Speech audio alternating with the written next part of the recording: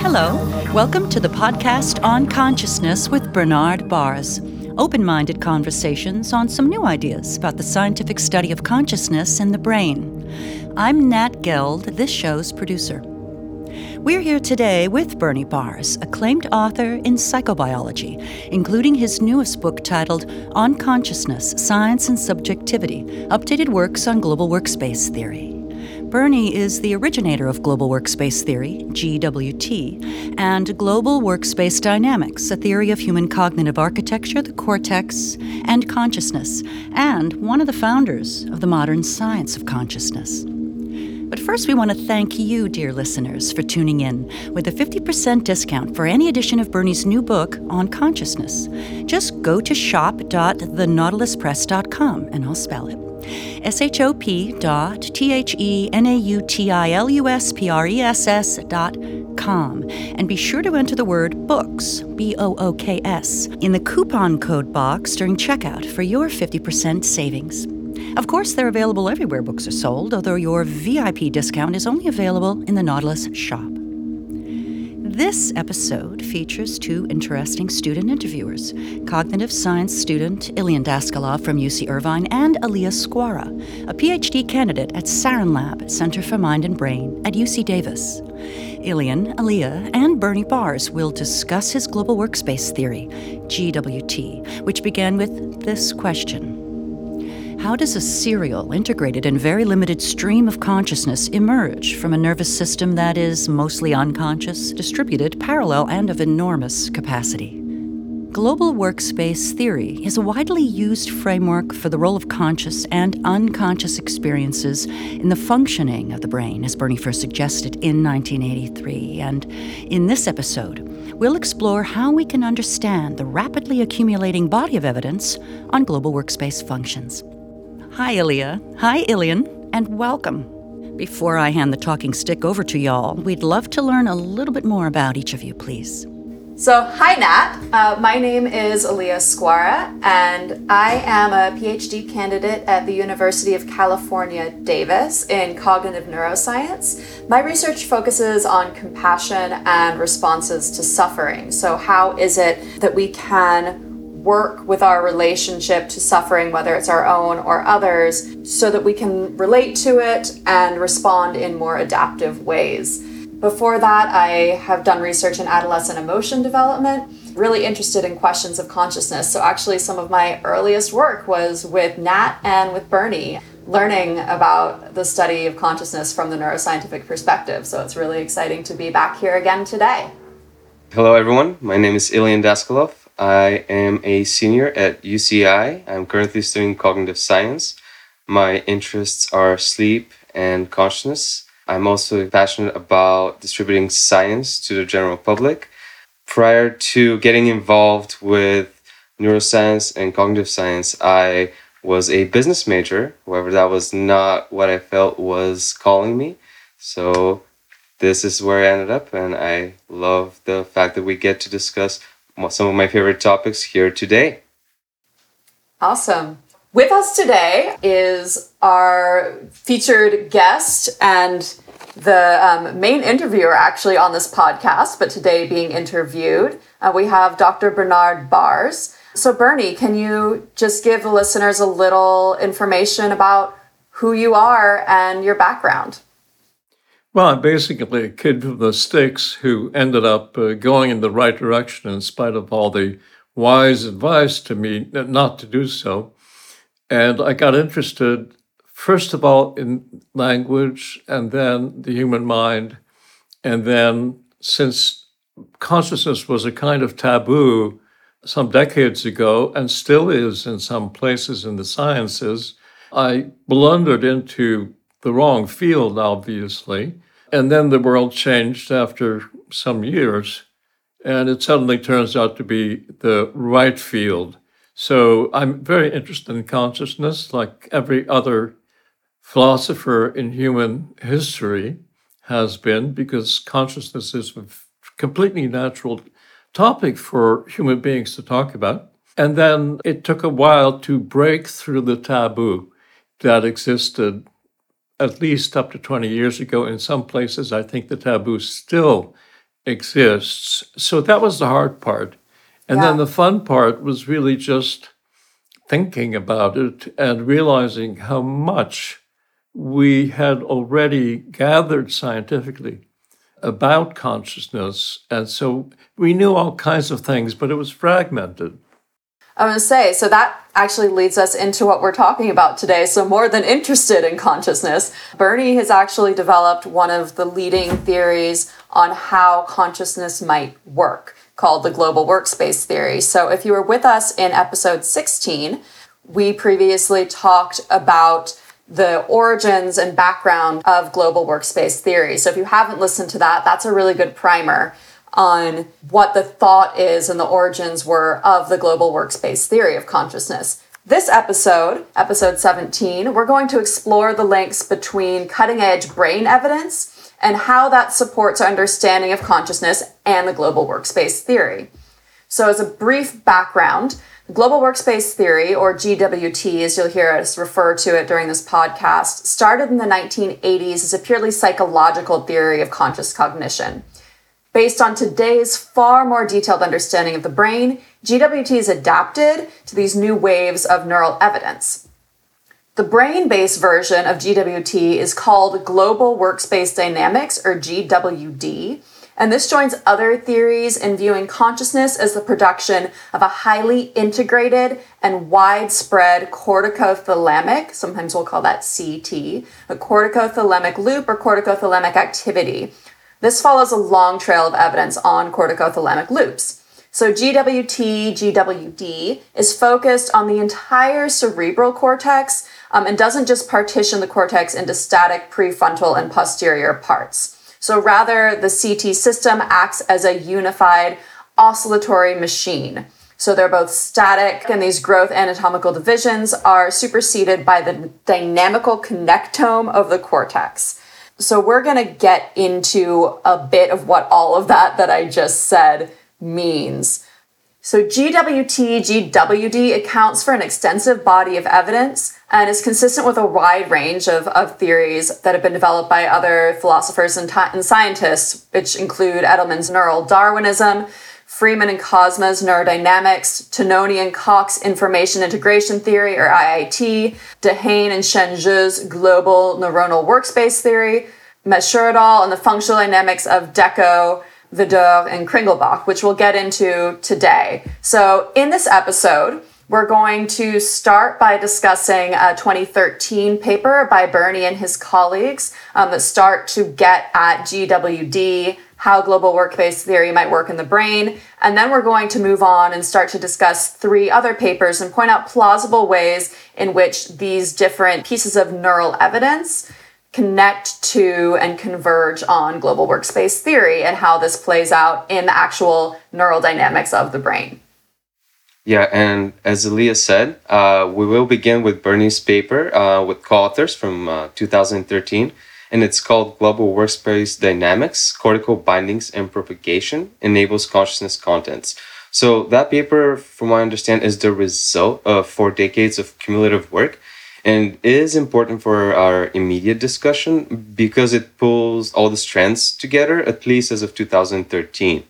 And it also describes Freeman and Cosma as a possible solution to the question of consciousness limited capacity. And one of the other papers we'll also talk about is the Gaillard et al. Paper that is the best empirical confirmation of the major global workspace hypothesis, or namely the sensory consciousness that involves a multi-source convergence in the visual cortex, at least for visual stimuli, and which then broadcasts or ignites from high levels of the classical visual cortex around the infotemporal and the medial temporal lobe, which is also known as the hippocampus. Awesome. Okay, so we're going to start by jumping into this discussion of Bernie's 2013 paper.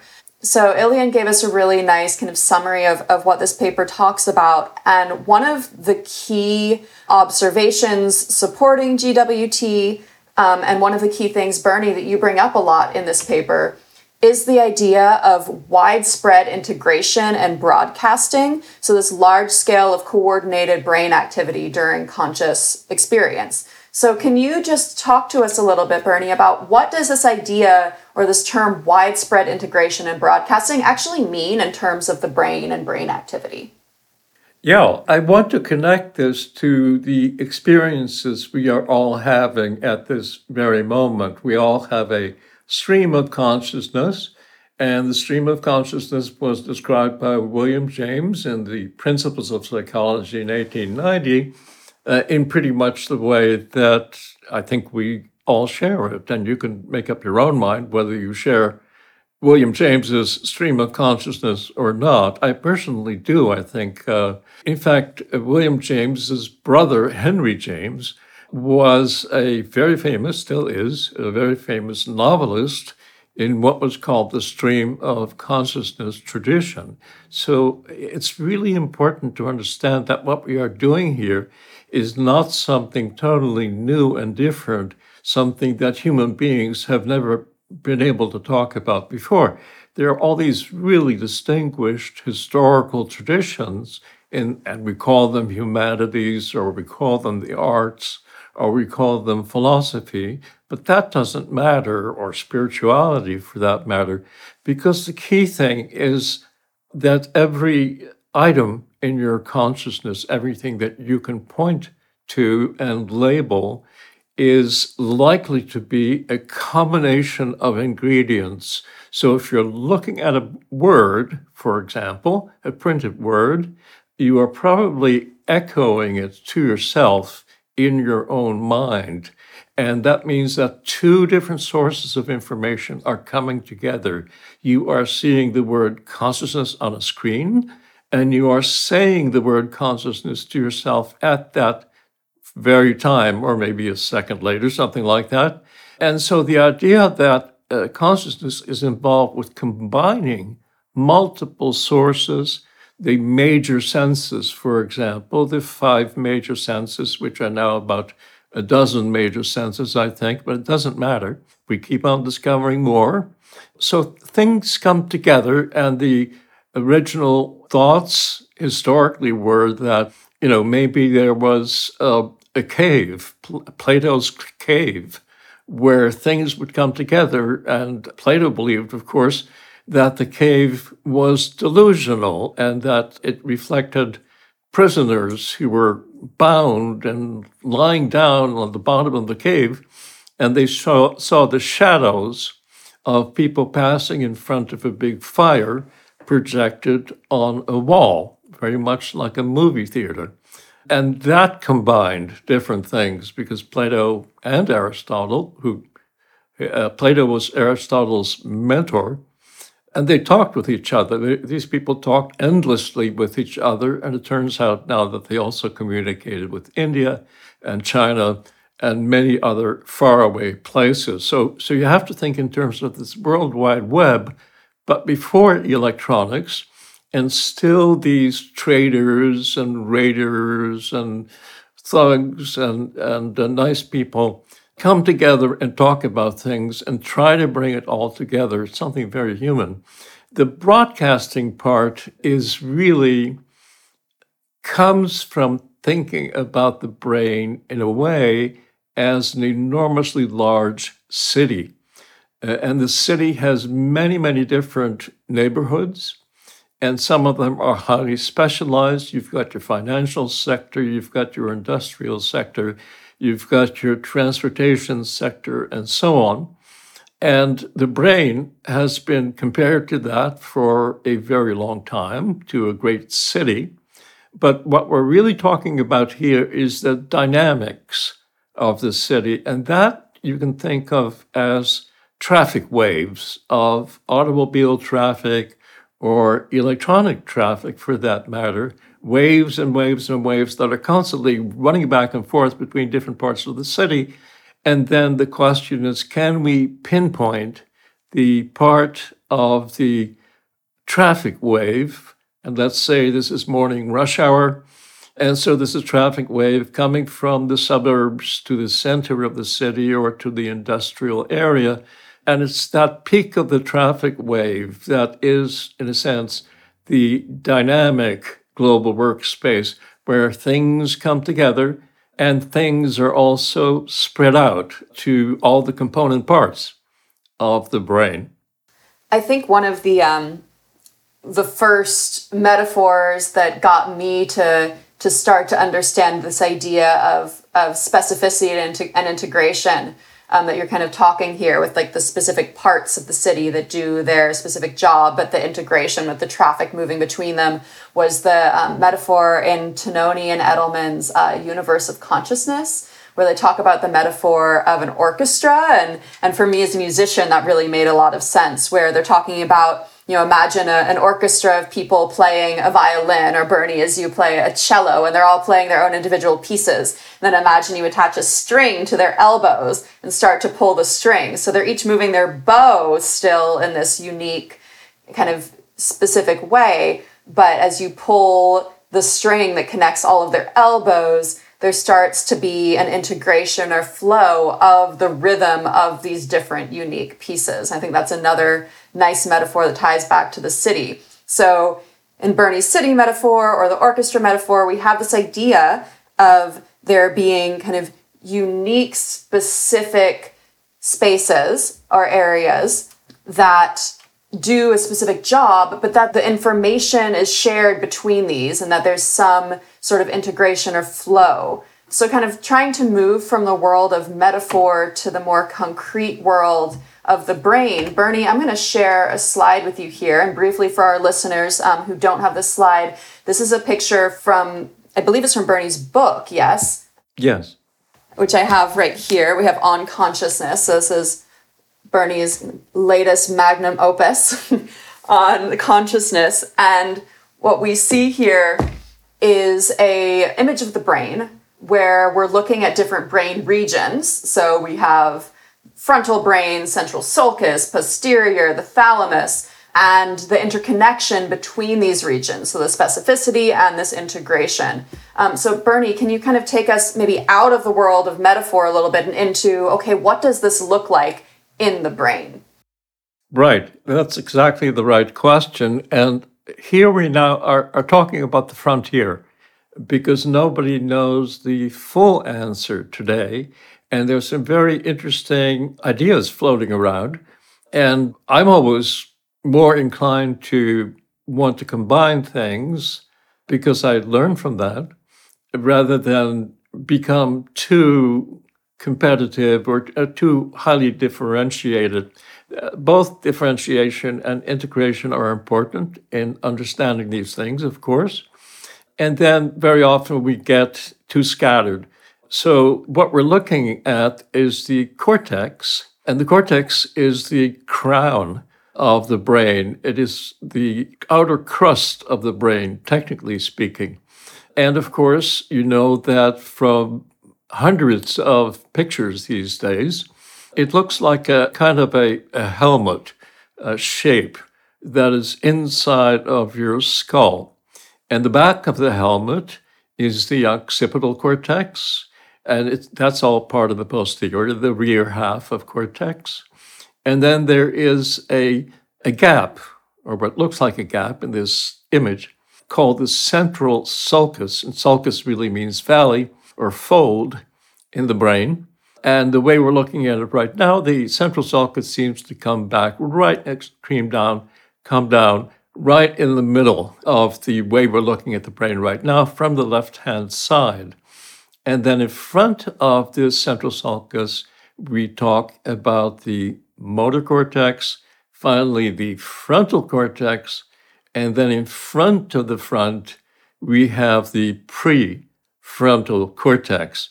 And those words are a little bit confusing because they are historical terms, and they very often come from Latin or from some other language and so on.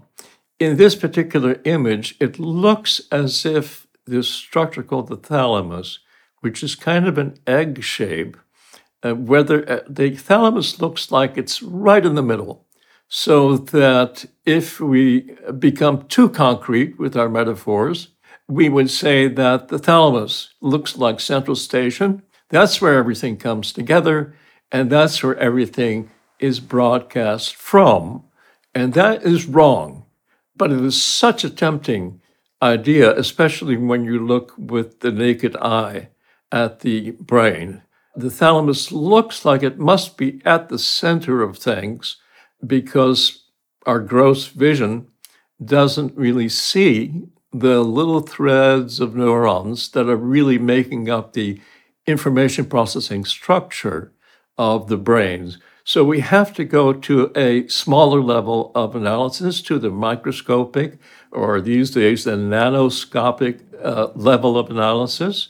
And we have to think about this like the city, where we cannot really see the electrical wires or the telephone connections or whatever you have in the city that connects point to point.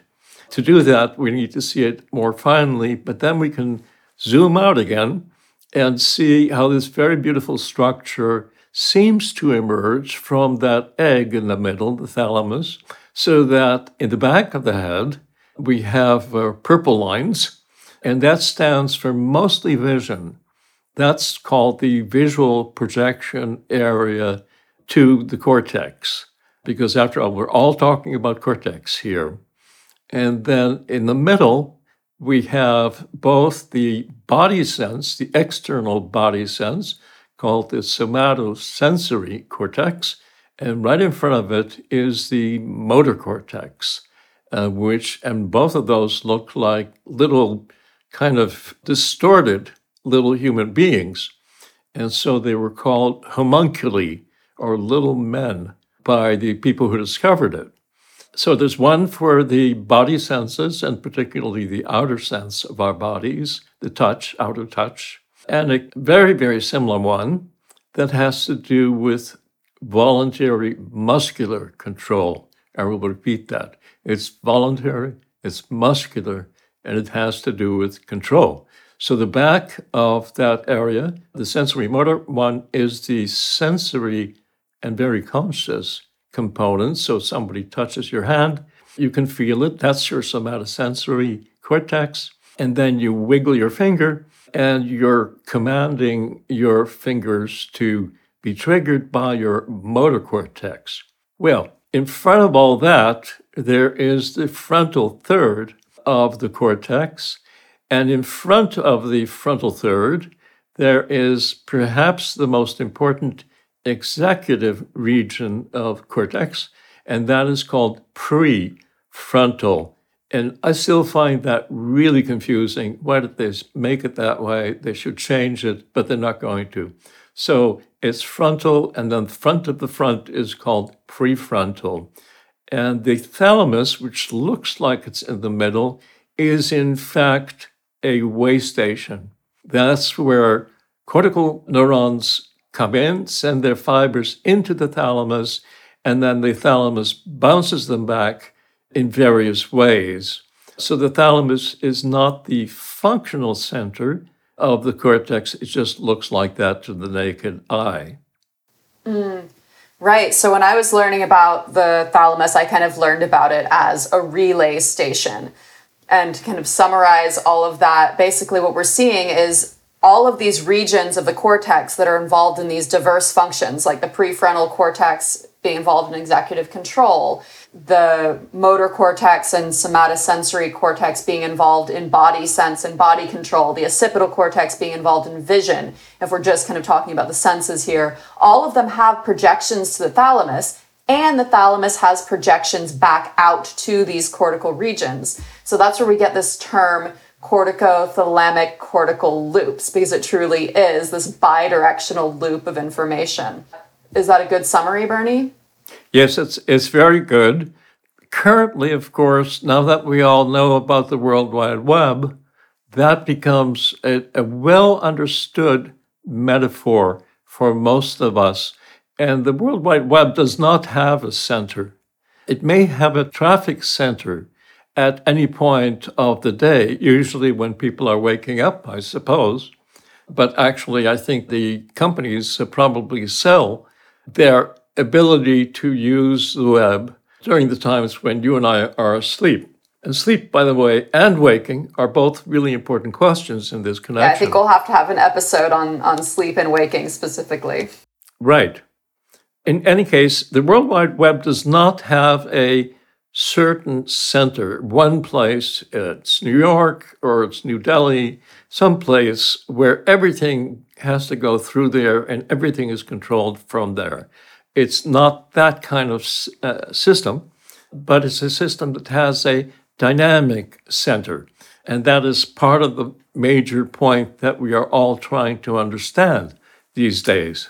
Yeah, the idea of a dynamical center. So briefly for our listeners, you can find these images in Bernie's book, and they're also discussed on Bernie's website, which is bernardbaars.com. That's BERNARDBAARS.com. And On Consciousness is Bernie's book. So if you are listening but don't have the images, you can find them there. So Bernie, I think this kind of moves us on to, we talked a little bit about corticothalamic loops and the function of those in the brain. Why corticothalamic loops? Why? What about the structure, function, and connectivity of the CT circuit makes it relevant to global workspace theory? I think you started to touch on that with this idea of dynamical hubs or dynamical centers, but let's kind of talk about that concretely, of why these CT circuits or CTC loops are relevant to global workspace theory in terms of the brain. Well, Aliyah, the answer is, in a sense, that nobody fully knows the answer. I like that answer. Yes, exactly, because that's what science is about. It's about understanding what you don't understand and trying to kind of hone in on it and understanding more and more and more. And then you come up with paradoxes which are baffling. And the CT circuit or the CT corticothalamic loops are all over the place in the cortex. Most of the cortex is filled with the fibers of these corticothalamic loops. And the puzzle is that if you're a good engineer, you will not believe this because it doesn't make any engineering sense. And the reason why is that the connectivity of the cortex goes from excitatory neuron to excitatory neuron and back again. And that upsets all the good engineers because everybody knows that if you put a microphone next to a loudspeaker and you get just a tiny little sound coming into, and there's almost some background sound, kind of whispering background sound, it gets amplified by going through the microphone to the loudspeaker and then gets fed again into the microphone. It's called a positive feedback loop, which is a little confusing, but it really means it's an accelerating thing. So if you ever hear the result, it sounds like a howl, and it gets louder and louder and louder until something blows up in the circuit. And the electrical engineers a long time ago, realizing this, they built in circuit breakers. And so if you're lucky, most of the time, you can't do this experiment for yourself because you'll blow up all your wonderful audio equipment. But this is a puzzle, and it's a genuine puzzle. I do not want to claim that there is a definitive answer to this. It's a very important question because if it's not solved by biology over the last 200 million years, or whatever it is, if it hasn't been solved by biology, then you would blow your brain up every time you had a thought, a conscious thought, because it's the conscious thoughts that get combined and broadcast. And there are very interesting theories right now, hypotheses that are quite beautiful, very mathematically interesting. And I do not think we have the full answer yet. Right. So as you're talking about that, and we'll kind of get into this as we move on and touch on the other papers, what came to mind was this idea of broadcast and build, that if we're talking about the spotlight of consciousness, right, that we're trying to bring a small piece of our mental experience to conscious awareness, that might be a circumstance in which having this positive feedback loop where one signal gets amplified and amplified and amplified, broadcast and built, right? and like Yes. that might be an advantageous situation. So I want to get into some of the specific neural evidence related to this kind of amplification, this spreading and amplification of certain signals. But first, I actually want to pass the mic to Ilian, because I know he had a few questions, Bernie, on your 2013 paper, and I want to hear what he has to say on that. Yeah, I indeed I did. And I want to start with first, you talk about how the empirical theories that try to define consciousness are divided in localist and local global types. Can you talk about the difference between the two, and in which category does global workspace theory fit? A global workspace theory tries to relate local to global. And then you have to deal with the fact that, let's say we have visual consciousness and we can study visual consciousness, but then our subjects who have minds of their own, people sitting in a laboratory being tested, are not exactly completely controlled by whatever the experimenter wants. They do whatever they want. They think back, to the latest fight they had with their girlfriend or boyfriend or lover or hater or whatever. They think back to the most important things in their lives. They're not interested primarily in being subjects in this silly experiment. So one thought comes to mind and gets broadcast conceptually, and then the visual scene comes to mind, and that gets broadcast conceptually. And it's been really understood for 25 centuries at least that if consciousness is an integrative capacity, then we have to also explain why these different contents of consciousness, the musical melody that just came into your head, for example, or the echo of something I just said, or one of us just said, comes into your head for some reason that nobody really knows, or some beautiful abstract thought, if you happen to be a mathematician, comes into your head. And all those things involve different parts of your cortex. And we have a reasonable guess about the visual part, which is the back of the brain, the occipital cortex. And then perhaps we have a self-regulation problem. We get too happy listening to this podcast, and we just can't control our happiness. So either we burst out laughing or we have to exercise some self-control. And that would be the prefrontal cortex kicking in and telling all the other sources to shut up and, let the vision be heard. It's a kind of a committee. It's a kind of a Congress or parliament, if you wish, or it's a kind of World Wide Web where different voices can come in at different times. And if you look at young babies who are just learning to crawl, if your impression is like mine, and we try to mind read our little infants just learning to crawl, they always look confused, or at times they will look confused. Sometimes they're heading for that big red plastic ball, and then sometimes they half stand up in their diapers and they look around and they don't seem to be clear on what to do. And the plausible reason for that, of course, is that little babies don't have all this self-regulatory apparatus that adults build into their brains.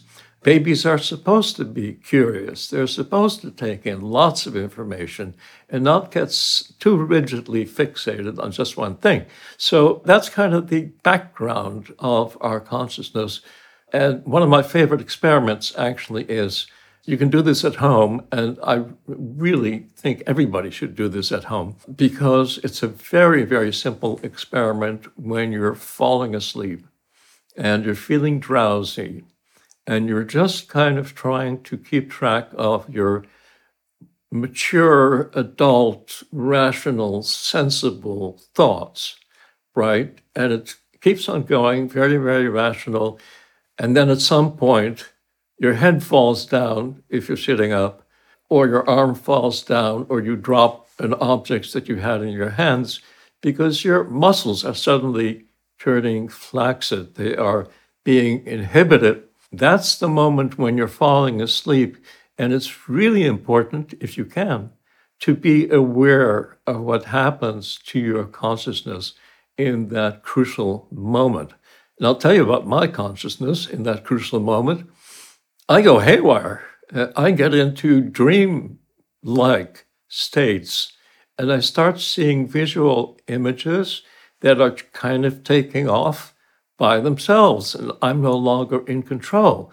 And usually when I'm awake, I'm not a great visual imager. I'm not a painter or an artist or anything like that. So my waking images are not very vivid. But the very second when I fall into a dream, suddenly I become, a visual genius. It all takes off, but of course, I'm not in control anymore. That's an important moment of the day if you're interested in consciousness. All right. Ilian, did you have another question you wanted to touch on there, or should we move on to the next piece? Well, since we're talking about dreaming and waking states, I also want to make the association with the cortico-thalamical connections or loops that we've been talking about. So from what I understand from this conversation is that those regions, the cortex and the thalamus, are highly important and involved in conscious processes. How do we measure that? What kind of experiments have we made to give evidence that supports this claim? Yeah, that's exactly the right question. That's sometimes called the question of introspection. And introspection just means looking at yourself, looking at your consciousness internally. And the introspection used to be extremely controversial for the last 100 years, but it actually turns out to be a very commonplace thing that we all do. If you're looking at a traffic light going from red to green to yellow to green, you can introspect. That is to say, you can simply say, I saw the traffic light just turn red. And that is an introspective report. And so the word introspection has gotten discredited. It's gotten smeared, and I think incorrectly, because everything we know about the sensory systems, the big five sensory systems that have been studied now for 2 centuries, everything we know about those sensory systems comes from introspections. So we have very delicate experiments, have been doing them for 200 years, comparing the color, a little red dot, let's say, on a screen, and then comparing that to a little orange dot and asking the question, well, of our subjects, can you see the difference? And then maybe people can adjust the difference with a rotating knob to see at which point the orange dot and the red dot comes indistinguishable. That's very useful because that has led for the last 2 centuries to all the audio and video and touch electronic tools that you are probably using at this very moment. I have a little earphone in my left ear, and it has a diaphragm that vibrates. And that vibration that in turn pushes the vibrations of my eardrum, which in turn push 3 little bones, which in turn vibrate a big surface, which is essentially a harp. It's a fleshy harp that we all have inside of each inner ear, and that kicks off a set of neurons. So what you're hearing right now is the neurons in your inner ear communicating with your cortex and coming from air vibrations. That was all worked out since 1800, roughly. And so it is simply not true to say that we cannot study sensory consciousness. Now, there's other aspects of consciousness like higher states and LSD experiences, for example, that are really, really hard to study. So it's not that everything is easy, but the sensory systems, the big five, are quite well studied, and engineers who build microphones and loudspeakers don't even bother to do the research anymore because they can just look it up in their handbook to see how loudly your amplifier should sound under certain inputs. I want to encourage everybody, if possible, to engage in as much introspection as you can without, falling off the subway platform or anything else, but just engage in this wonderful, lush inner world that we are all entitled to visit. Yeah, I think that really touches on some of what we were talking about before we started recording around the importance of the subjective perspective and kind of that subjective truths or experiences actually give us a really good window into, in particular, consciousness. And that, like you said, while sometimes when we think of consciousness, we want to think of the general what is consciousness in terms of these altered states, whether it's sleeping and dreaming or whether it's altered states with hallucinogenics or meditation.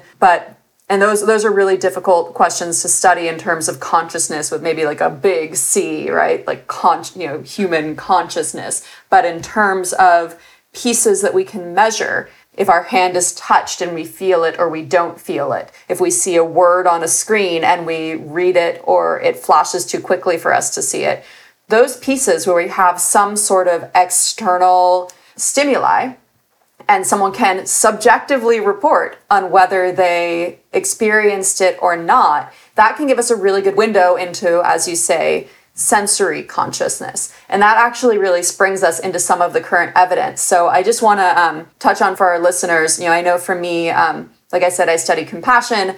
I study meditation as part of that. And so I get questions all the time that I think are incredibly interesting and also aren't within the tools that we have to measure them. And I think that consciousness is part of this too. It can get a bad rap as not being studyable because there are certain aspects of consciousness that we don't have the tools to measure. And that's okay. There can be these big, either unanswerable or future questions, but there are some aspects of it that we do have the tools to answer, particularly around, like Bernie said, the big five. And that would be the five senses. So sight, touch, smell, sound. What am I missing, Bernie? Taste. Taste. Oh, of course, taste. I love food. And the other one, by the way, that everybody misses is the insular cortex, which is represents, very important, as you're saying, which represents gut feelings, but especially emotional gut feelings, also feelings of nausea, of course, feelings like that, but the impulsive emotions that I think especially children tend to have, because as adults, of course, what we do is we push that stuff under the rug so we don't have to cope with it too much. But adults can indeed experience their inner emotional experiences, and we now know where that emerges into consciousness, and it's sort of in the armpit of the temporal lobe. So the insula for our listeners is underneath the temporal lobe. So if you have underneath your temples, on the side of your head is the temporal lobe. And if you were to take a fork, it's a terrible implement, maybe a scalpel, something, and lift the temporal lobe up, underneath it is this region called the insula. And this is highly connected to the inner viscera of our body. So to our internal organs, it monitors our internal homeostasis or state. So when Bernie's talking about the insula and this gut feeling, there's the metaphorical sense of a gut sense of something, but there's also the very literal sense of this region is wired to our internal viscera, and that there's information that we're getting from and about our internal bodily state that we often maybe consider gut feelings or intuition that reaches consciousness at some level, maybe in a nonverbal state, but that actually is information about what's going on in our body and our emotional state, which is super important, a really interesting area of research. So you can go on, Bernie. Just wanted to give that little primer. Yeah, let me get back to the question you were previously raising and I was missing. What happened for almost all of human history, as far as I understand it, and obviously I don't understand all of human history, but the part that I know, people really had trouble with the idea of understanding even sensory consciousness, and that was because they did not have natural comparison conditions. And one of the things that happens in science that people outside of science often do not understand is that you start to ask about something that is now supposed to be obvious if you take in high school physics, which is that there's such a thing as atmospheric pressure. Atmospheric pressure seems obvious to us because we've passed the high school exam, and we know there is such a thing, and it's about 14.5 pounds per square inch of skin that we all experience, except, of course, that we don't experience it at all. And so the question I like to ask is, suppose you're a child and you're playing on the beach and you're inside of a nice protective cove so that you're not getting any direct sense of wind coming in. And now, let's suppose you're 10 years old, so you're getting up there, you're getting smart, and you ask a child, did you realize that there are 14.5 pounds pressing on your skin, every square inch of your skin? And a sensible child would say, go away, don't bother me. That is nonsense. It doesn't make any sense. And it's true, it doesn't make any sense. And scientifically, it never made any sense until about, 1800? When scientists really started to think about this very seriously. And they started to have vacuum tubes, for example, where you could pull out the air and see what happened in the vacuum, basically. And they started to take mercury columns and run them up a mountain, 10,000 feet, let's say. And the higher you get, of course, the lower the atmospheric pressure turns out to be. So the idea of atmospheric pressure kind of emerged out of the fuzz, because our thinking about those things was really very fuzzy. You could see atmospheric pressure, of course, if you ran into a storm at sea, but you would think, oh, the storm is just coming from the northeast.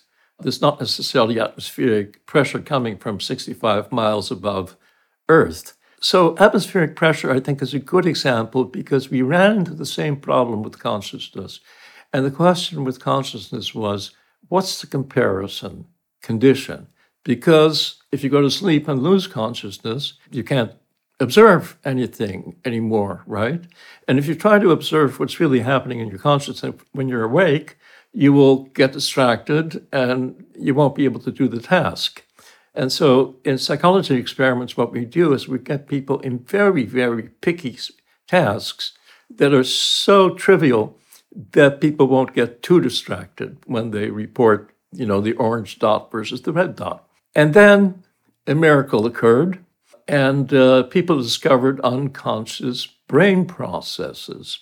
And now it turns out, after many years of research and debate and argument and so on, still going on, what we know is that the connectivities of the cortex, the synapses and the fibers that connect things to each other, that they are the elements that store memories. And that includes exact copies of something that you may be conscious of at this very moment, so that your brain, your conscious brain, is really recording the incoming information with tremendous accuracy, but it won't help you on the high school exam, unfortunately, because high school exams are fiendishly designed to challenge people to recall things. And so you give people a hint on the exam and you expect them to come up with a whole answer. But that's not how the brain works. The brain preferentially works by recognition.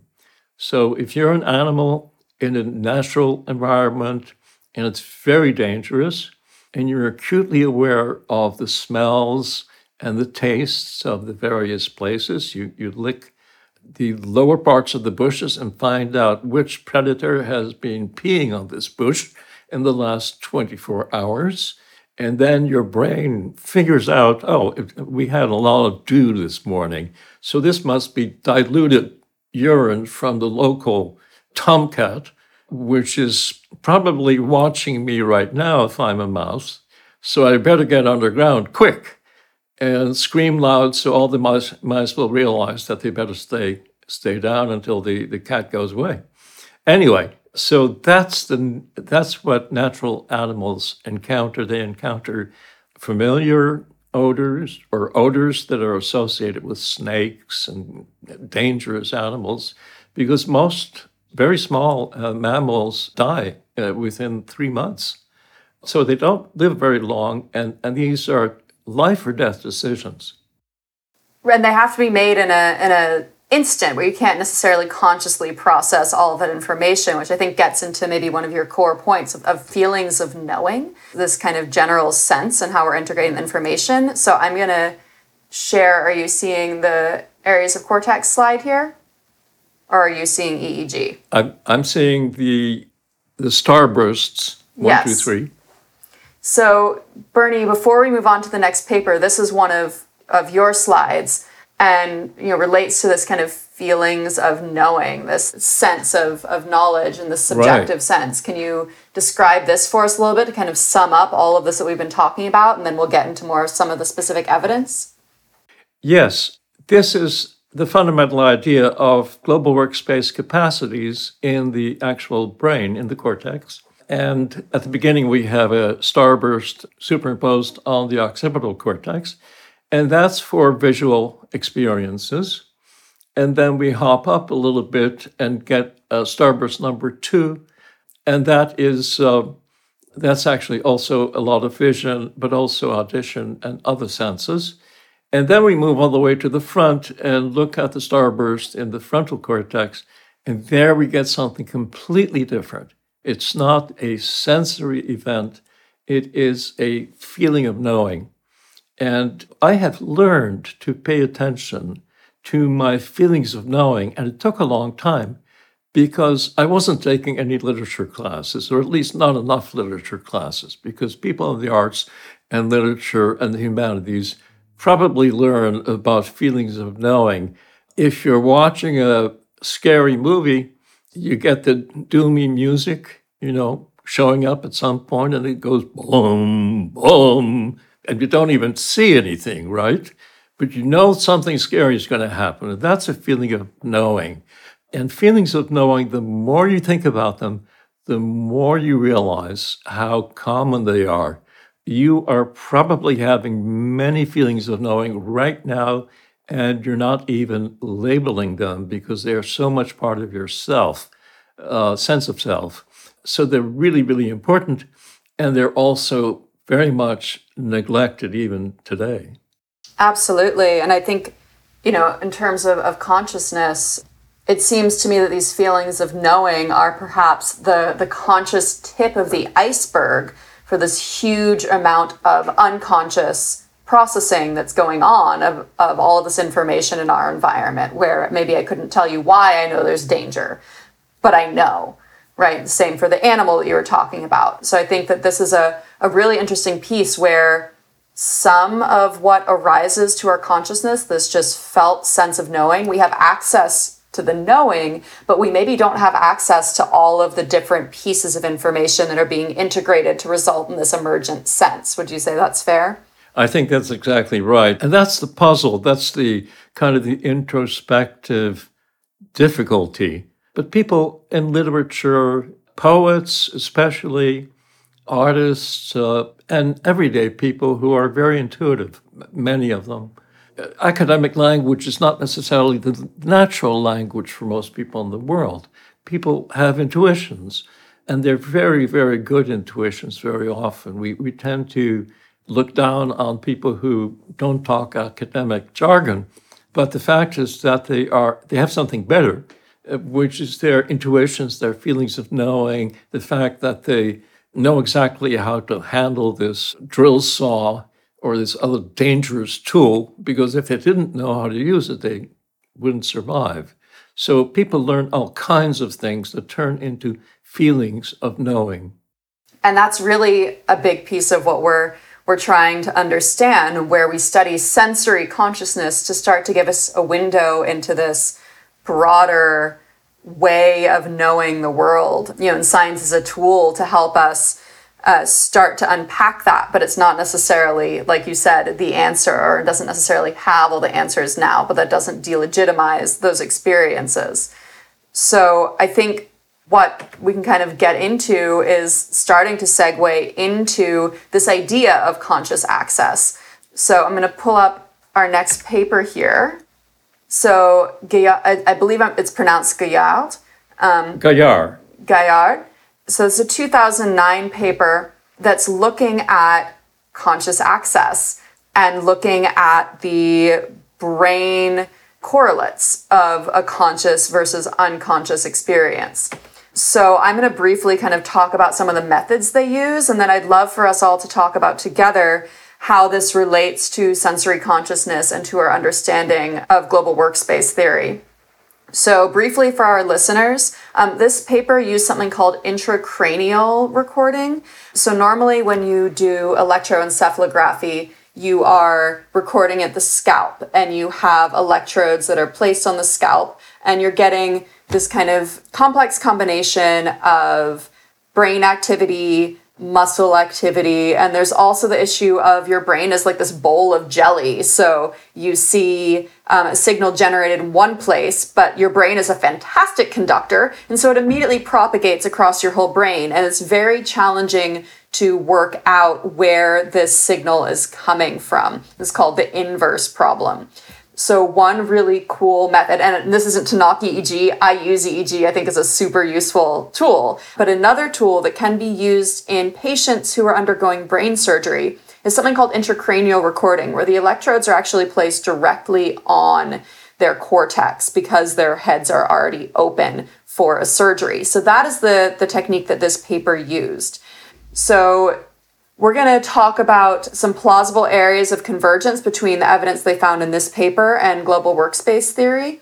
So they used a paradigm here that's masked versus unmasked words. So that basically means that a word is flashed on the screen for a very short period of time, and then there's another visual mask that's presented. So for those of you who can see the screen, this is panel B. For those of you who can't, what we have on the screen here is basically it's a figure from this 2009 paper that shows the masking versus unmasked paradigm. So in both cases, a word is flashed very quickly, but there is a phenomenon that we see in visual perception, where if you flash a word quickly and then you put something else after it, the quickly flashed word is never perceived. It's kind of overridden by what you see after. So some of these words were presented masked, and some of them were presented unmasked, where it was flashed, but the participants were allowed to see it. And what they found, there are a number of really interesting findings in this paper, but the core one that we're going to focus on today is what happened across the brain for these different electrodes, which you can see here in panel A. For the people who are listening but not able to see this, panel A is basically just a depiction of where these electrodes were placed to record brain activity.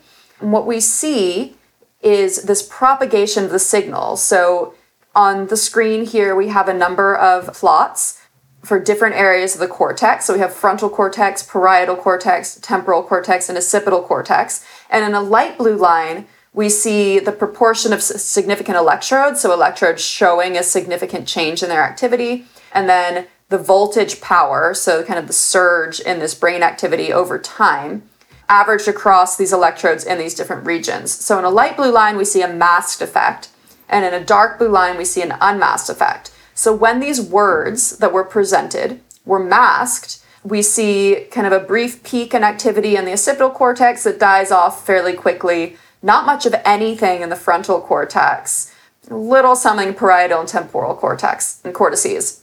However, when it's unmasked, what we actually see is, first of all, a much greater immediate peak, but then we also see continued activity. And we see that the biggest peak in the occipital cortex that actually then appears to spread across time to the temporal, parietal, and then frontal cortex. And the only difference here, right, because there's visual stimuli on the screen the whole time in both cases. So the only difference is that in one condition, a word was allowed to be consciously perceived, and in the other, it was not. It was flashed but not consciously perceived. So the difference is the conscious processing of this verbal stimuli. So Bernie, how do you see these findings, this observed effect of longer lasting and this more widespread brain activity during conscious perception of a word? How does that offer support to global workspace theory? How does that relate? Yeah, this is a beautiful experiment done by a French laboratory at their National Science Foundation, essentially in Paris. And I have to mention the biggest contributors. That would be Stanislas Dehaene and Jean-Pierre Changeux, who have directed this research program now for, it must be 30 years by now. And science is a very hard thing. To do it properly takes a lot of work. So Dehaene and Changeux have worked on this for decades, and now they have perfected this technique very, very beautifully, so that we can see these extremely short visual events. One of them is conscious, and the other one is identical optically, meaning that the light going into the eye is exactly the same, but in one case it's conscious, in the other case it's not. So now we have a prediction because we claim that the conscious version will be broadcast, right? Whereas the unconscious version will activate parts of the visual brain, but it will not be broadcast. And that is exactly what they observed in a very beautiful way. And you've got these electrodes sitting on the cortex itself, and you had just exquisite precision, just the best kind of precision almost that we can achieve today. So this is a very important experiment. It was done in 2009, but this experimental approach has been building up now for 2 or 3 decades. There's been work in monkeys, there's been work in humans, and I think we have gained tremendous amounts of insight from all this. And when we talk, by the way, about genuine big discoveries, you can never forget how much work went into that and how much blood, sweat, and tears people, had to go through for years and years before it ever got to that point. And I think we owe them a lot of gratitude. Absolutely. Yeah. And kind of for our listeners, I want to give kind of a concrete sense of this idea of like broadcast and amplify or broadcast and build. So if we're looking at these plots, when Bernie says broadcast, you can see actually this signal propagating from occipital cortex, which would be the primary sensory cortex for visual stimuli, which this picture or which visual words presented on the screen are, right? And so we see the response and a louder response or a bigger response in occipital cortex. And then we kind of look at the time delay and can see it spreading across association cortices into the frontal cortex over time. So when we say broadcast, it's really this idea of the signal kind of spreading. Yeah, Bernie, is that correct? Of this very concrete that's idea. Exactly correct. And I should say that we don't know exactly what it is that happened. What we do know is that when we have 2 matched stimuli, and it could be auditory, it could be visual, it could be all kinds of things, and one of them is masked, so it's really unconscious, but the same physical event is happening to our sensory systems. When we compare those 2 conditions, the conscious one is always bigger, it has more resonance, and it spreads out farther. And so now the question becomes, what the hell does that mean? What's the effect? What is it? And this is really asking, what's really happening when we become conscious of one thing rather than something else? Right. And we see this kind of enhancement of signal. So I think actually that kind of, obviously that's not fully doing this paper justice. There are a lot of other analyses that go into, but I think for the moment, kind of the broad point of this widespread and longer lasting and louder brain response in the case of a conscious stimuli. We see this echoed across a number of other empirical papers. So another paper we have is Herman et al. That we thought was interesting to look at. This is a 2019 paper. And so what we see here is they're specifically looking at power in the gamma band. And so I'm going to briefly talk about different frequency bands because we're going to get into this. I'll maybe stop my share and show my face. So when we're talking about electrocortical activity, or we're talking about any sort of frequency of oscillation, things can oscillate at different frequencies. So a low frequency oscillation is kind of low and slow. These are in the brain delta waves. These are very prominent during sleep. So it's basically a more stretched out sine wave.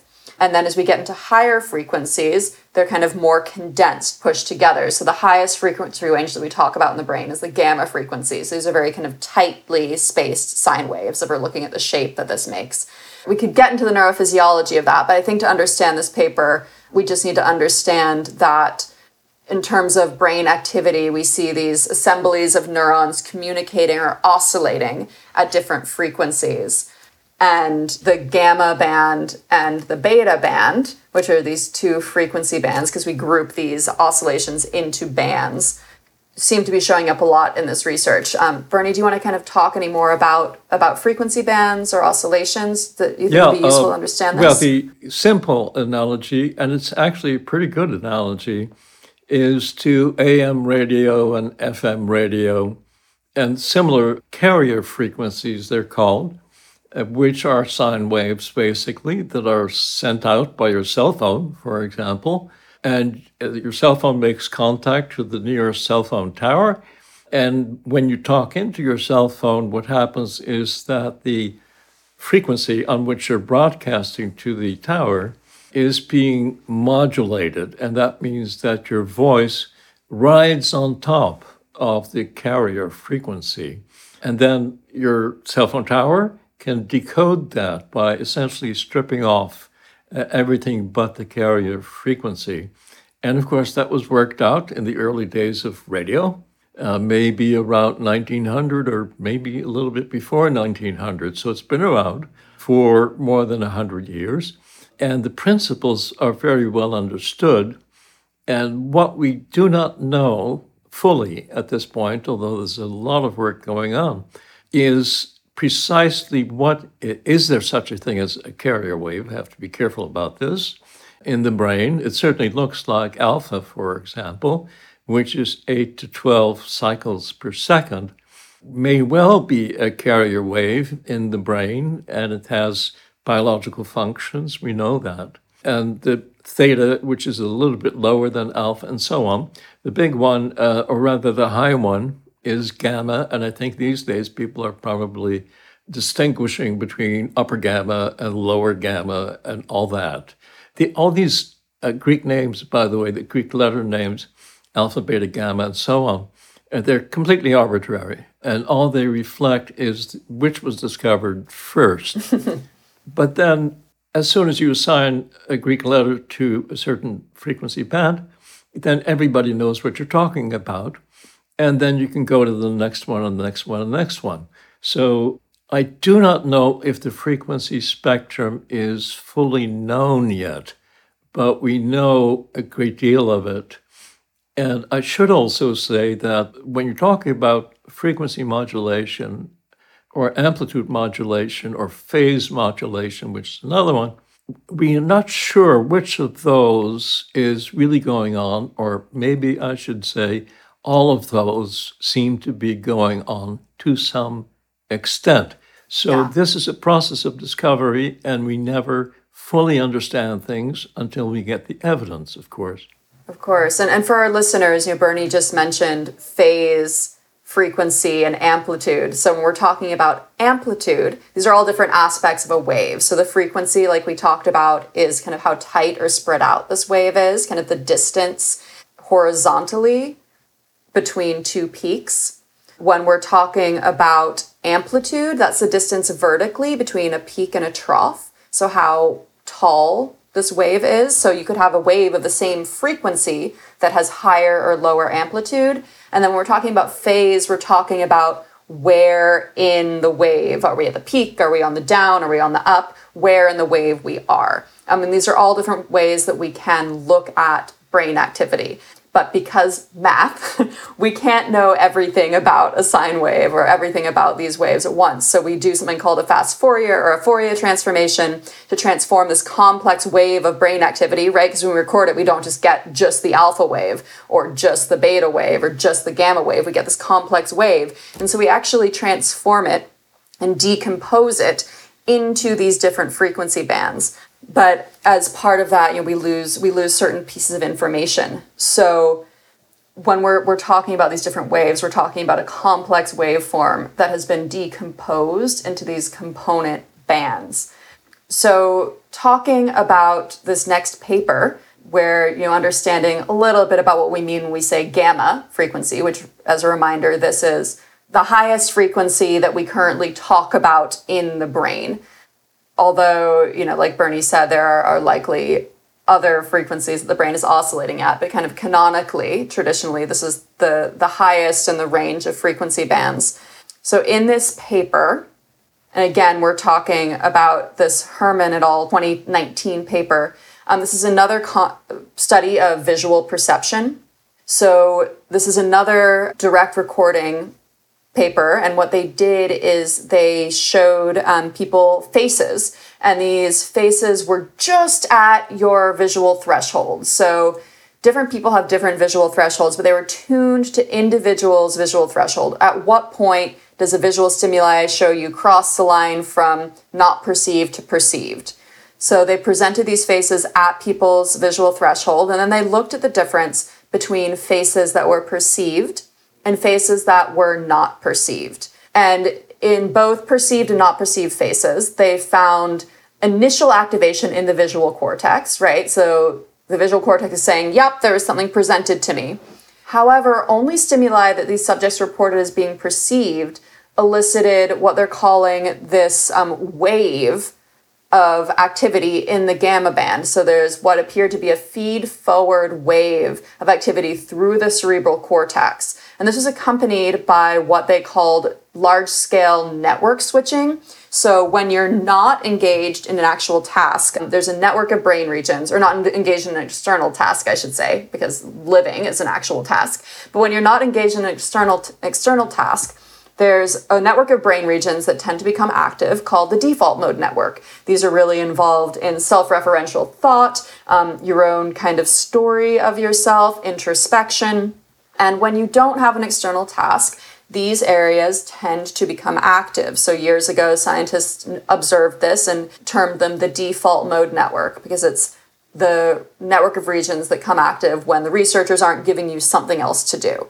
So what they notice is a decrease or a switch, so a decrease in activity of this node, a switch from default mode network activity to this other thing, and a wave of gamma activity across the cortex. So, and as long as the stimuli were being processed, this kind of switch remained. So they're calling this a switch and wave model for the processing of consciously perceived stimuli. And I can share my screen here again. And so this is one of the figures from that paper where we're looking at power. So this relates to amplitude, kind of how it's not exactly related to the square of amplitude that we're looking at in these different frequency bands in perceived versus not perceived stimuli. So what we can see in panel A on the left, for those of you who don't actually have this picture here, we're going to link to all of these papers so you can click and see these sources yourself, and then I'll describe this too. So we have a panel A of gamma activity or gamma power, it's z-scored, so it's not raw power, but the z-score for perceived stimuli versus not perceived stimuli. And what we can see is that, this is across time too, so starting at 125 milliseconds after the stimuli were presented, going all the way to 875 milliseconds. And what we see in the not perceived condition is some initial activity in the occipital area. So again, this area of your cortex that is related to visual perception. And then a little bit of activity spreading into the temporal cortex, but a little bit of parietal, but not too much. What we see in perceived is much more intense initial activity in the occipital lobe, and then we kind of see it spreading forward from occipital into temporal, parietal, into frontal cortex. So as they're talking about this kind of wave of activity specifically in the gamma band. And then I'm putting up another slide here that's again kind of showing this activity in gamma power, or in the gamma band, for perceived versus not perceived stimuli. And they've kind of clustered different regions together to try to create this network. But basically, again, what we're seeing is this enhanced activity in certain regions, and the decrease in default mode network regions with perceived stimuli. So, Bernie, what I wanted to ask you, and you can ask me to go back to those slides if it would be helpful, is what might be the special significance of the gamma and the beta bands to consciousness? Those two, both gamma and then beta, and this was in the first paper we discussed, they actually had some findings in beta that we didn't get to. But gamma and beta seem to come up a lot when we're talking about the study of consciousness. This might be an unanswerable question, but why? What's going on here? I believe in wild guesses, and I can give you a wild guess. I love it. And as of several years ago, I think it was a reasonable wild guess. I don't know if it's still reasonable because I don't know everything that gets published, but it's very much worth talking about. The impression that I got a while ago is that you get oscillations around 10 cycles per second, around 10 hertz, which would be theta oscillations and alpha oscillations. And those characters show up in many parts of the brain, and they seem to have multiple sources. But if you have alpha activity in the back of your head, for example, and you also have alpha activity in the front of your head, then there's a good chance that those two activities will couple to each other because they can dance in rhythm with each other. So one possibility is that alpha and maybe theta act as carrier waves. In some cases, that's been claimed about the hippocampus, for example. And we know that the hippocampus actually broadcasts information during slow wave sleep. So that's one widely believed case of content broadcasting.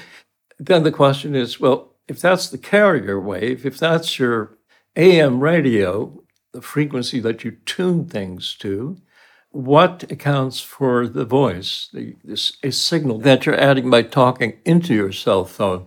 And that, I would guess, is higher frequency activity, beta, gamma, or whatever else we are calling things these days. So that's a reasonable guess, I think, and I would not say that I believe it, but I would say it's a reasonable guess. Yeah, interesting. I think it's in some ways very useful and in some ways not useful to break up brain activity into these bands, just like it's in some ways useful and in some ways not useful to break up brain activity into regions. In some ways it helps us. And you never really know until you know, right? Yeah. This is very inductive science, and many people don't quite understand it because it's really like searching the dark. And maybe you've got a little candle here and a little candle there. Yeah. And then you have to kind of figure out, well, how do you get from the first candle to the second candle? Because this is a biological system, right? It's very, very complex. It's very, very ancient. Yeah. And it has multiple ways of achieving its functions. So you have to be very respectful of the system. And at the same time, we do know that hard work makes a lot of difference. Yeah. Yeah, and one kind of in the wild guess spectrum, one thing that I've heard speculated about the gamma band that I think relates to consciousness and relates back to GWT is this idea that activity in the gamma frequency, kind of in this higher range, might serve as an integrating signal for long-range connections. So when we're talking about, if we go all the way back to our metaphor of the city, and we're talking about different regions of the cortex that are anatomically dispersed, that this higher frequency range is very effective at spreading quickly across these anatomically distal regions to act as a kind of integrating signal, which seems like it could connect to GWT. And again, that's totally speculative. I don't want our listeners to walk away with like, that's what gamma does, but that's a hypothesis. It sounds like a very good hypothesis. And, somebody's going to get into the lab and test it. And it's constant work and constant guessing. And if you do a little inspired guessing and a little inspired work, you can actually get somewhere. Yeah. And so quickly, to wrap up this paper, what comes out of it is this idea of switch and wave, with the switch being away from the default network and then the wave being in the gamma band. So how, in your mind, might this illuminate or reinforce or dispute global workspace functions? How does this relate to the theory? Well, to me, there are maybe three major hypotheses today. One is kind of a modulation, we can call it a modulation hypothesis, and that would be like FM and AM and phase modulation, where you have sources in the brain, and we now know that there are multiple sources of alpha, for example. You bet, exactly. And neurons spike when we observe them individually, but when you have two neurons that are loosely coupled to each other, and you get two spiking together, slowly you add more, and you start getting these beautiful little sine waves, these sinusoidal waves, and then compound waves, of course, that are made up of or can be decomposed into sine waves. So these sine waves are an indication of coordinated local activity. Good. And then it also spreads. And so one thing sine waves can do, is recruit new neurons. And you can kind of have a voting system so that the more neurons you get dancing along with you, the richer you get, which reminds me of the second major hypothesis, which I like very much, from a group led by Gustavo Deco, just came out. And the Deco group is talking in terms of what is called the connectome. And the connectome is the map of connectivities. It's the street map of this gigantic city. And within this street map, there are some more central streets and squares and train stations, things like that, where the traffic is denser. And so what Deco can do then is to say, forget whether this is Hollywood and Vine, or forget whether this is 4th Avenue and Park Avenue, which is a physical, spatial intersection. Maybe it is going to be the densest parts of the city. And even the densest part of the city can vary over time, depending upon morning rush hour, or evening rush hour, or somebody had an accident and everything is blocked for miles around, so on. You can have those dynamic activities taking place. The Deco hypothesis really is that within the connectome, there are what is called a rich club. And in a rich club, in a network, people have fun and play golf and tennis and so on. And they exchange business tips with each other and talk about the weather and whatever they do. And so that creates content. And so there is a real possibility that the most frequently traveled intersections and pathways through the connectome will turn out to be the most important parts in terms of this global workspace capacity. So that's two hypotheses. And then I think we can probably think of a third one. I can think of a third one. But you get the idea. And the important thing is to get across is that there are now different ways of thinking about this. And it's really important to keep an open mind and just understand what the differences are. And then, of course, somebody will come along and run a crucial experiment, maybe, if we're lucky. So as we're talking about the Deco paper, I think we're going to get into some jargony things, right? Like talking about a rich club and talking about the connectome. So one important kind of phrase or jargon to understand here is the dynamical connectome of cortex. Can you talk about what that actually kind of concretely means. What are we talking about when we talk about the connectome? What are we talking about when we're talking about being dynamic? Because I think this is really important to understand their hypothesis. Yes. Let me mention one part of the cortex that seems like a very good candidate for being kind of a central place where traffic peaks can happen. That's maybe the best way of thinking about it. So if you come to the airport in San Diego, there's going to be cabs waiting to drive you where you want to go. And that is a traffic concentration that can spread out. It does spread out, in fact, from the airport. And then it goes back to the airport, of course, to replenish the taxi cabs. And I think that is a metaphor, clearly. It's not the brain itself, but it gives you an idea of what Deco and his co-authors are talking about. The connectome is an extraordinary discovery, by the way, I should mention that, because it really took a state-of-the-art instrumentation. The connectome is the map of connectivities in the cortex, and the way they got the map of connectivities is by tracking oxygen atoms flowing through neurons and flowing through blood vessels and anything else that was just heading in the same direction. So this is using fMRI from, I think, over 1,000 subjects, right? Really, 1,000 subjects, that's fabulous. And so that was kind of shocking when it came out. I was certainly surprised, didn't expect it, not so quickly. But the instrumentation has been accelerating in resolution and in both temporal resolution, how quickly you can pick up the oxygen atoms traveling, and also spatial resolution. So you now know with tremendous precision pretty much where in the brain something is happening. And I have to say, actually, that a lot of the new research that we know for years now has been driven by really major advances In the technology. In technology, that's right. Yeah, absolutely. And so Deco and it all talk about what they're calling FRICS, or a functionally rich club, like you mentioned, Bernie. And so what they mean by that is a network of functional hubs.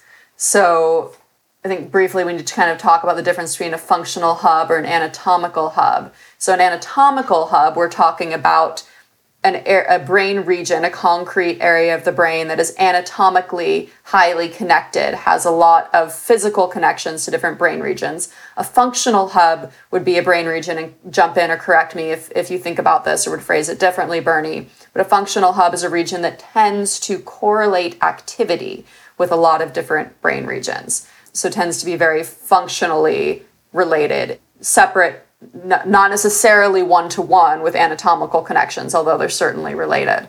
Does that seem like a fair kind of distinction between an anatomical or a functional hub? Yeah, I think that's right. And then we have to remember the puzzle from the beginning, which is that all the connections in cortex are bidirectional. Right. And that means that we're getting resonance. And that's another big current question. And these wonderful questions, by the way, keep growing and they keep on getting more sophisticated. And then the evidence often turns up to answer some questions. And if we're talking about the thalamus, right, and corticothalamic loops, we could have a situation where two regions of the cortex are not directly anatomically related, but through kind of a relay station like the thalamus, both have their individual loops, but are also sharing information through this kind of reciprocal relay, which that would you maybe not get picked up by anatomical connections, but could get picked up by functional connections if they're communicating very quickly and then coordinating their activity. So this is a huge lesson in the physiology of living animals. We start looking at things at the gross level with the naked eye. And there's been maybe 5 centuries of cumulative work on brain anatomy. And then we start to get the functional evidence also with Walter Penfield, beginning in the 1920s, actually. And that was extraordinary work in surgical patients. And now we're getting better and better and better with this better instrumentation. And the questions we can ask and possibly answer turn out to be more and more precise. And then we get these kind of dynamic And yes, switches. Yeah. yes. Awesome. So they talk about, and we're going to kind of define these terms, the functionally rich club, or FRICs. So these are regions that are more densely functionally connected among themselves than they are to the other brain regions from which they are hypothetically integrating information. So like Bernie talked about with the golf club, you go to the golf club and then you talk to people who are at the golf club, and maybe this guy was over here talking to this person and this lady was over here talking to these people, and then they come and they're sharing this information that they're all bringing from their different respective lives, right? Or they're different, in the case of brain regions, these other connections. And so they're sharing information outside of this rich club, but then within this rich club, they're relaying this information and integrating it. Is that, do you think, a fair explanation of what we mean by a FRIC? Yeah, that's certainly the concept. And the history of these things, of course, is that we have evidence and we have interesting concepts, and then we change our minds. So the one thing in science that's important is both to understand what we know and also to keep an open mind. Yes. So I'm going to share my screen again here. This is a figure from the Deco paper. So when we're talking about these FRICs, Bernie, this goes to your point that they're dynamic. So you actually see different functionally rich clubs in different activities. So this paper is integrating brain data from, again, over 1,000 participants while they're at rest. So the absence of an external task, just kind of an instruction to rest and not engage in a particular task. And then while they're involved in 7 different external tasks. So emotion, gambling, language, motor, relational, social, and working memory. And each of these different tasks comes up with a kind of a different FRIC, or functionally rich club. So what they did is they looked at the intersection of these 7 different tasks in rest to come up with the intersection, or kind of the overlap of the regions that were showing up as part of a FRIC. And so they posit that as kind of the global, what they're calling the invariant global workspace. And so I'm now going to kind of go up to another slide because I have a question for you. So again, they identified a set of FRICs that are consistent across rest in these 7 tasks, and that they're referring to as the invariant global workspace because they're showing up no matter what the task is as being part of this highly interconnected, integrated set of regions. So the regions that were showing up here are the precuneus, the posterior and isthmus cingulate cortices, the nucleus accumbens, the putamen, the hippocampus, and the amygdala. So Bernie, I kind of want to pose to you, what do you think this idea of an invariant global workspace as proposed by Deco et al. Means, and how does this connect to the idea of it also being dynamical? Because obviously, they're seeing that it's not. Exactly, yes. I think that's the point, that in a sense, we're talking about dynamical things at a higher level, so that the amygdala, the famous thing for the amygdala, is fear. But it's actually also involved with turning off fear. So it's involved with trust as well. But let's suppose that you're scared by a snake, and then you have to switch to a different concentration of multiple regions of the cortex. Maybe you have to make a decision. Do I run away, or do I freeze in place, or do I get a stick and hit the snake on the head? That's a decision, and it's good to make the right decision in that case. So these specialized areas have to work together, otherwise you will not survive. Yeah. And I think what's interesting here, and what really kind of jumped out at me about this paper and in some of the conversations that we've had, is that I think can be a misconception of the global workspace as being a literal spot in the brain.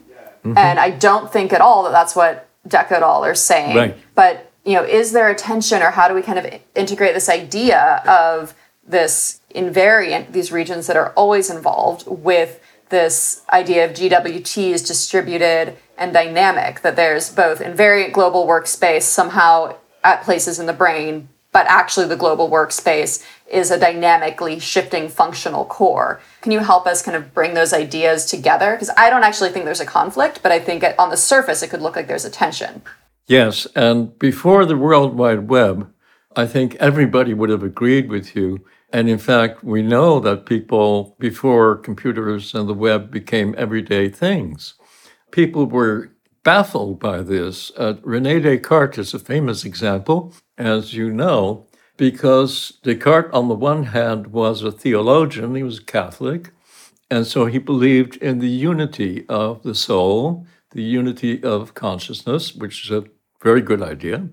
And then, of course, he started to see pictures, or maybe he started to see actual sheep's brains, for example, and this damn thing has two big halves.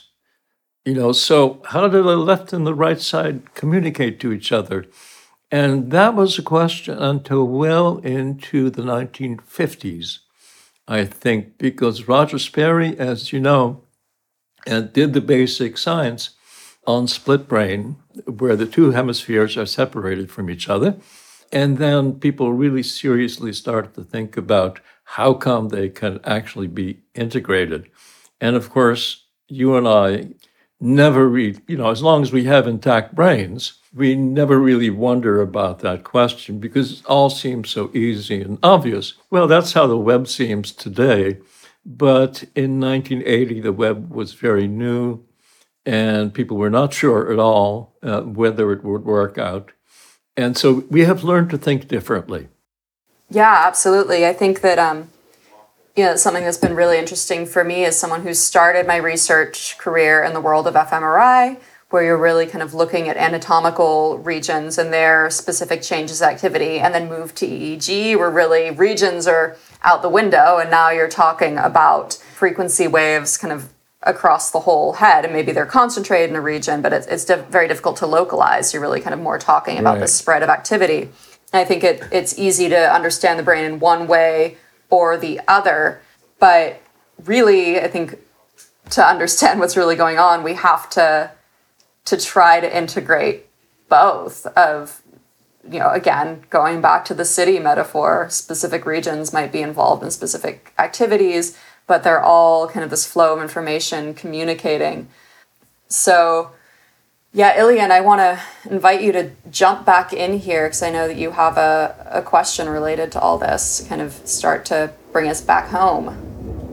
Yeah, I did. I just wanted to ask Bernie if he can talk a little bit more about the functional connectomics of Deco, Vidor, and Kringelbach, and how they define a functional bridge club of active cerebral nodes and connectivities that may function as a dynamic global workspace, which I know it's not rigidly tied to one anatomical region or cortex.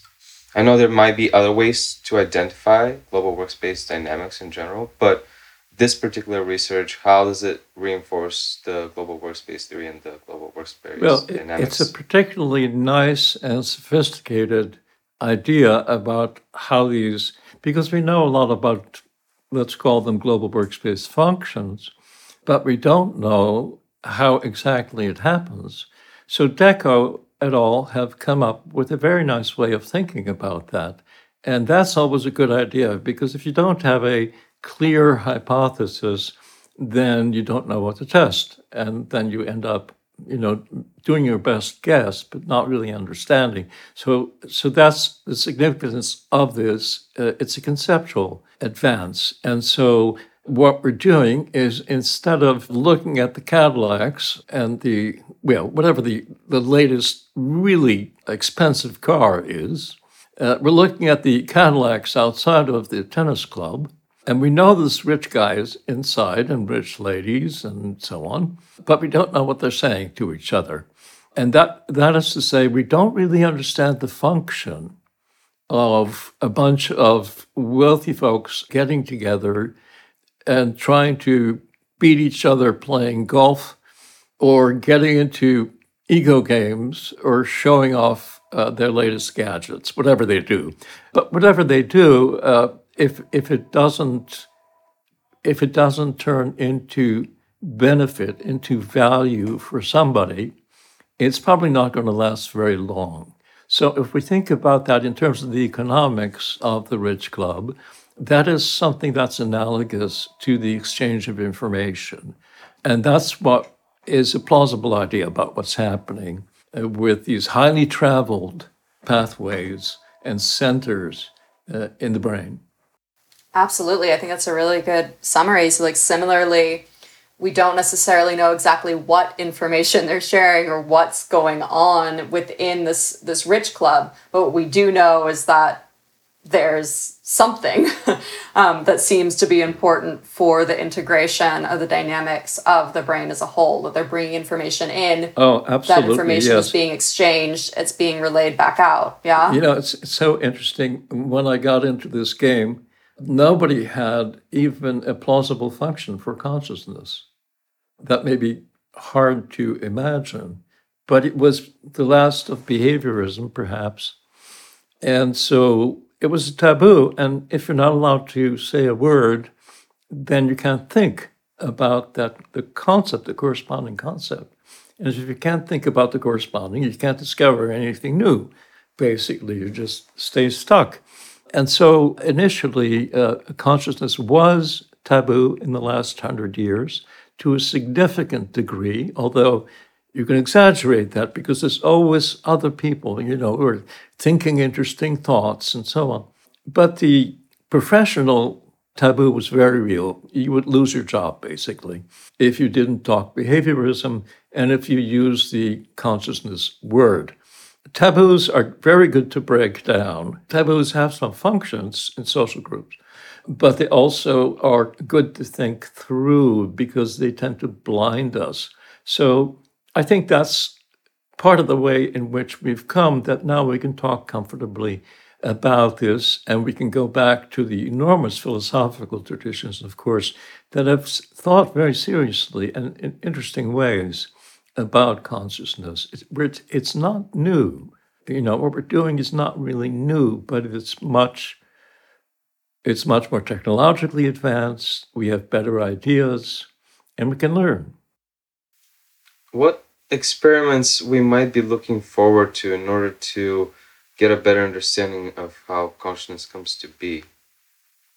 Well, my favorite experiment is one that I wrote about, but nobody's ever done, as far as I know. And that's an experiment on what in the meditation traditions is sometimes called pure consciousness. And Aliyah should certainly get somebody to do this experiment. Has Zoran not tried yet? Well, you can tell me about the things you've tried. I'm not sure. No, go on. I would say has Zoran. Zoran is kind of our non-dual consciousness guy, but tell me your thought. Well, it goes way back in the days of Maharishi Mahesh Yogi, who was a Vedanta scholar, very fine Vedanta scholar, who was sent out by his ashram to convert Hawaii to the one true way of thinking. And Vedanta is a very sophisticated philosophy, and it's a very sophisticated psychology as well. But it's a subjective psychology, right?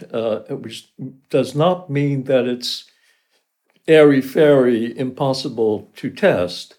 It means that it's mostly described in terms of the reliable subjective experiences of people who do those techniques for long enough to get over all the painful emotional experiences that people often experience on the road to some degree of pure consciousness. And the whole idea of pure consciousness is that it's consciousness without sensory content, for example. I'll just talk about sensory content.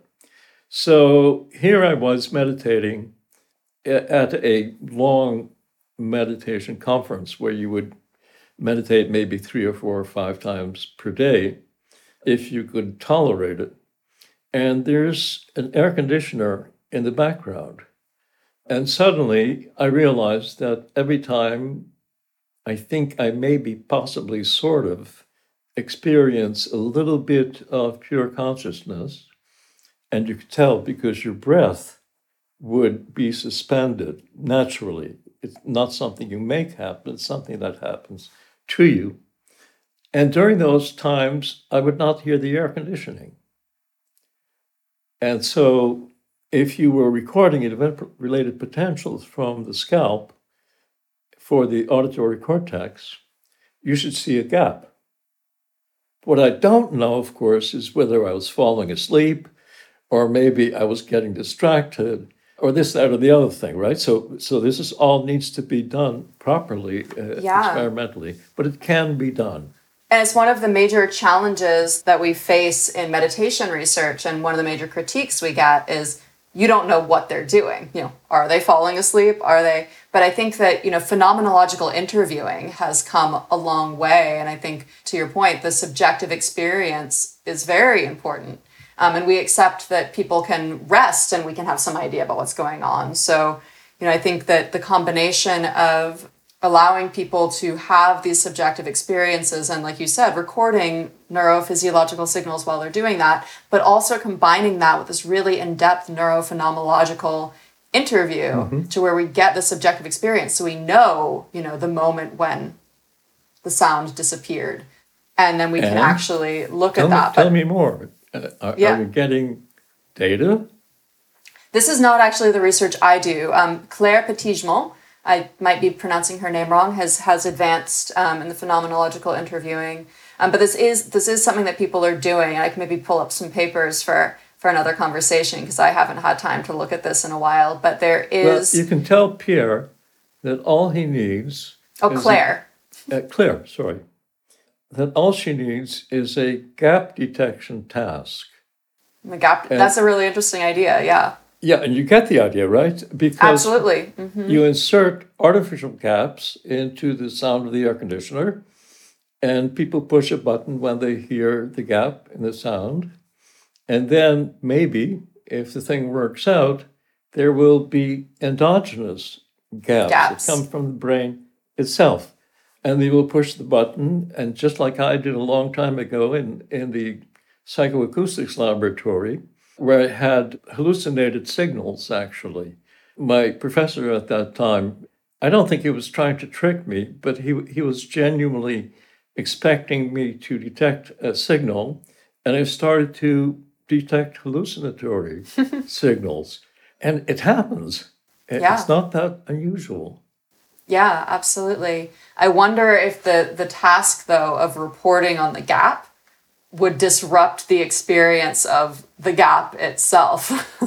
Well, it would. Could you simultaneously? It would, and you have to intersperse, kind of randomly intersperse these different kinds of conditions with each other, and then collect enough data over time, obviously, to control for that. Yeah.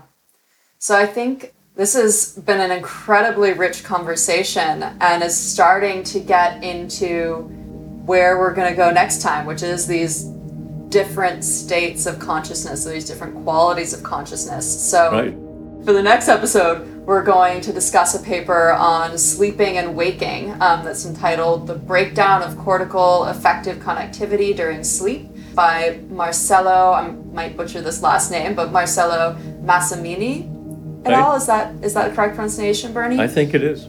Yeah, so next time we'll get into this conversation around sleeping and waking, and just a little teaser, the abstract of this paper leads with, when we fall asleep, consciousness fades, and yet the brain remains active. Why is this so?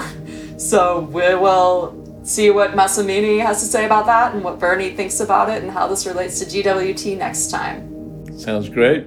I really appreciate this. Thank you, guys. That was really very good. I appreciate it. These are intelligent questions. They're also leading edge questions, right? This is the frontier. And that's really fun. It's exciting. Yeah, it's great to be able to talk about. Indeed. Thank you for answering all the questions, Bernie. And it was a great conversation, both of you. Wonderful. Very enlightening. Great. Thank you. Just for our listeners, the papers are going to be linked to in the summary and also in Bernie's website. So if you are listening or watching and want to be able to connect to those papers, go to Bernie's website, which is bernardbars.com, or look in the summary for the link to those papers. Okay, great. Thank you so much, guys. This is really nice. It's been actually, it's taken a while for us to work up to this level.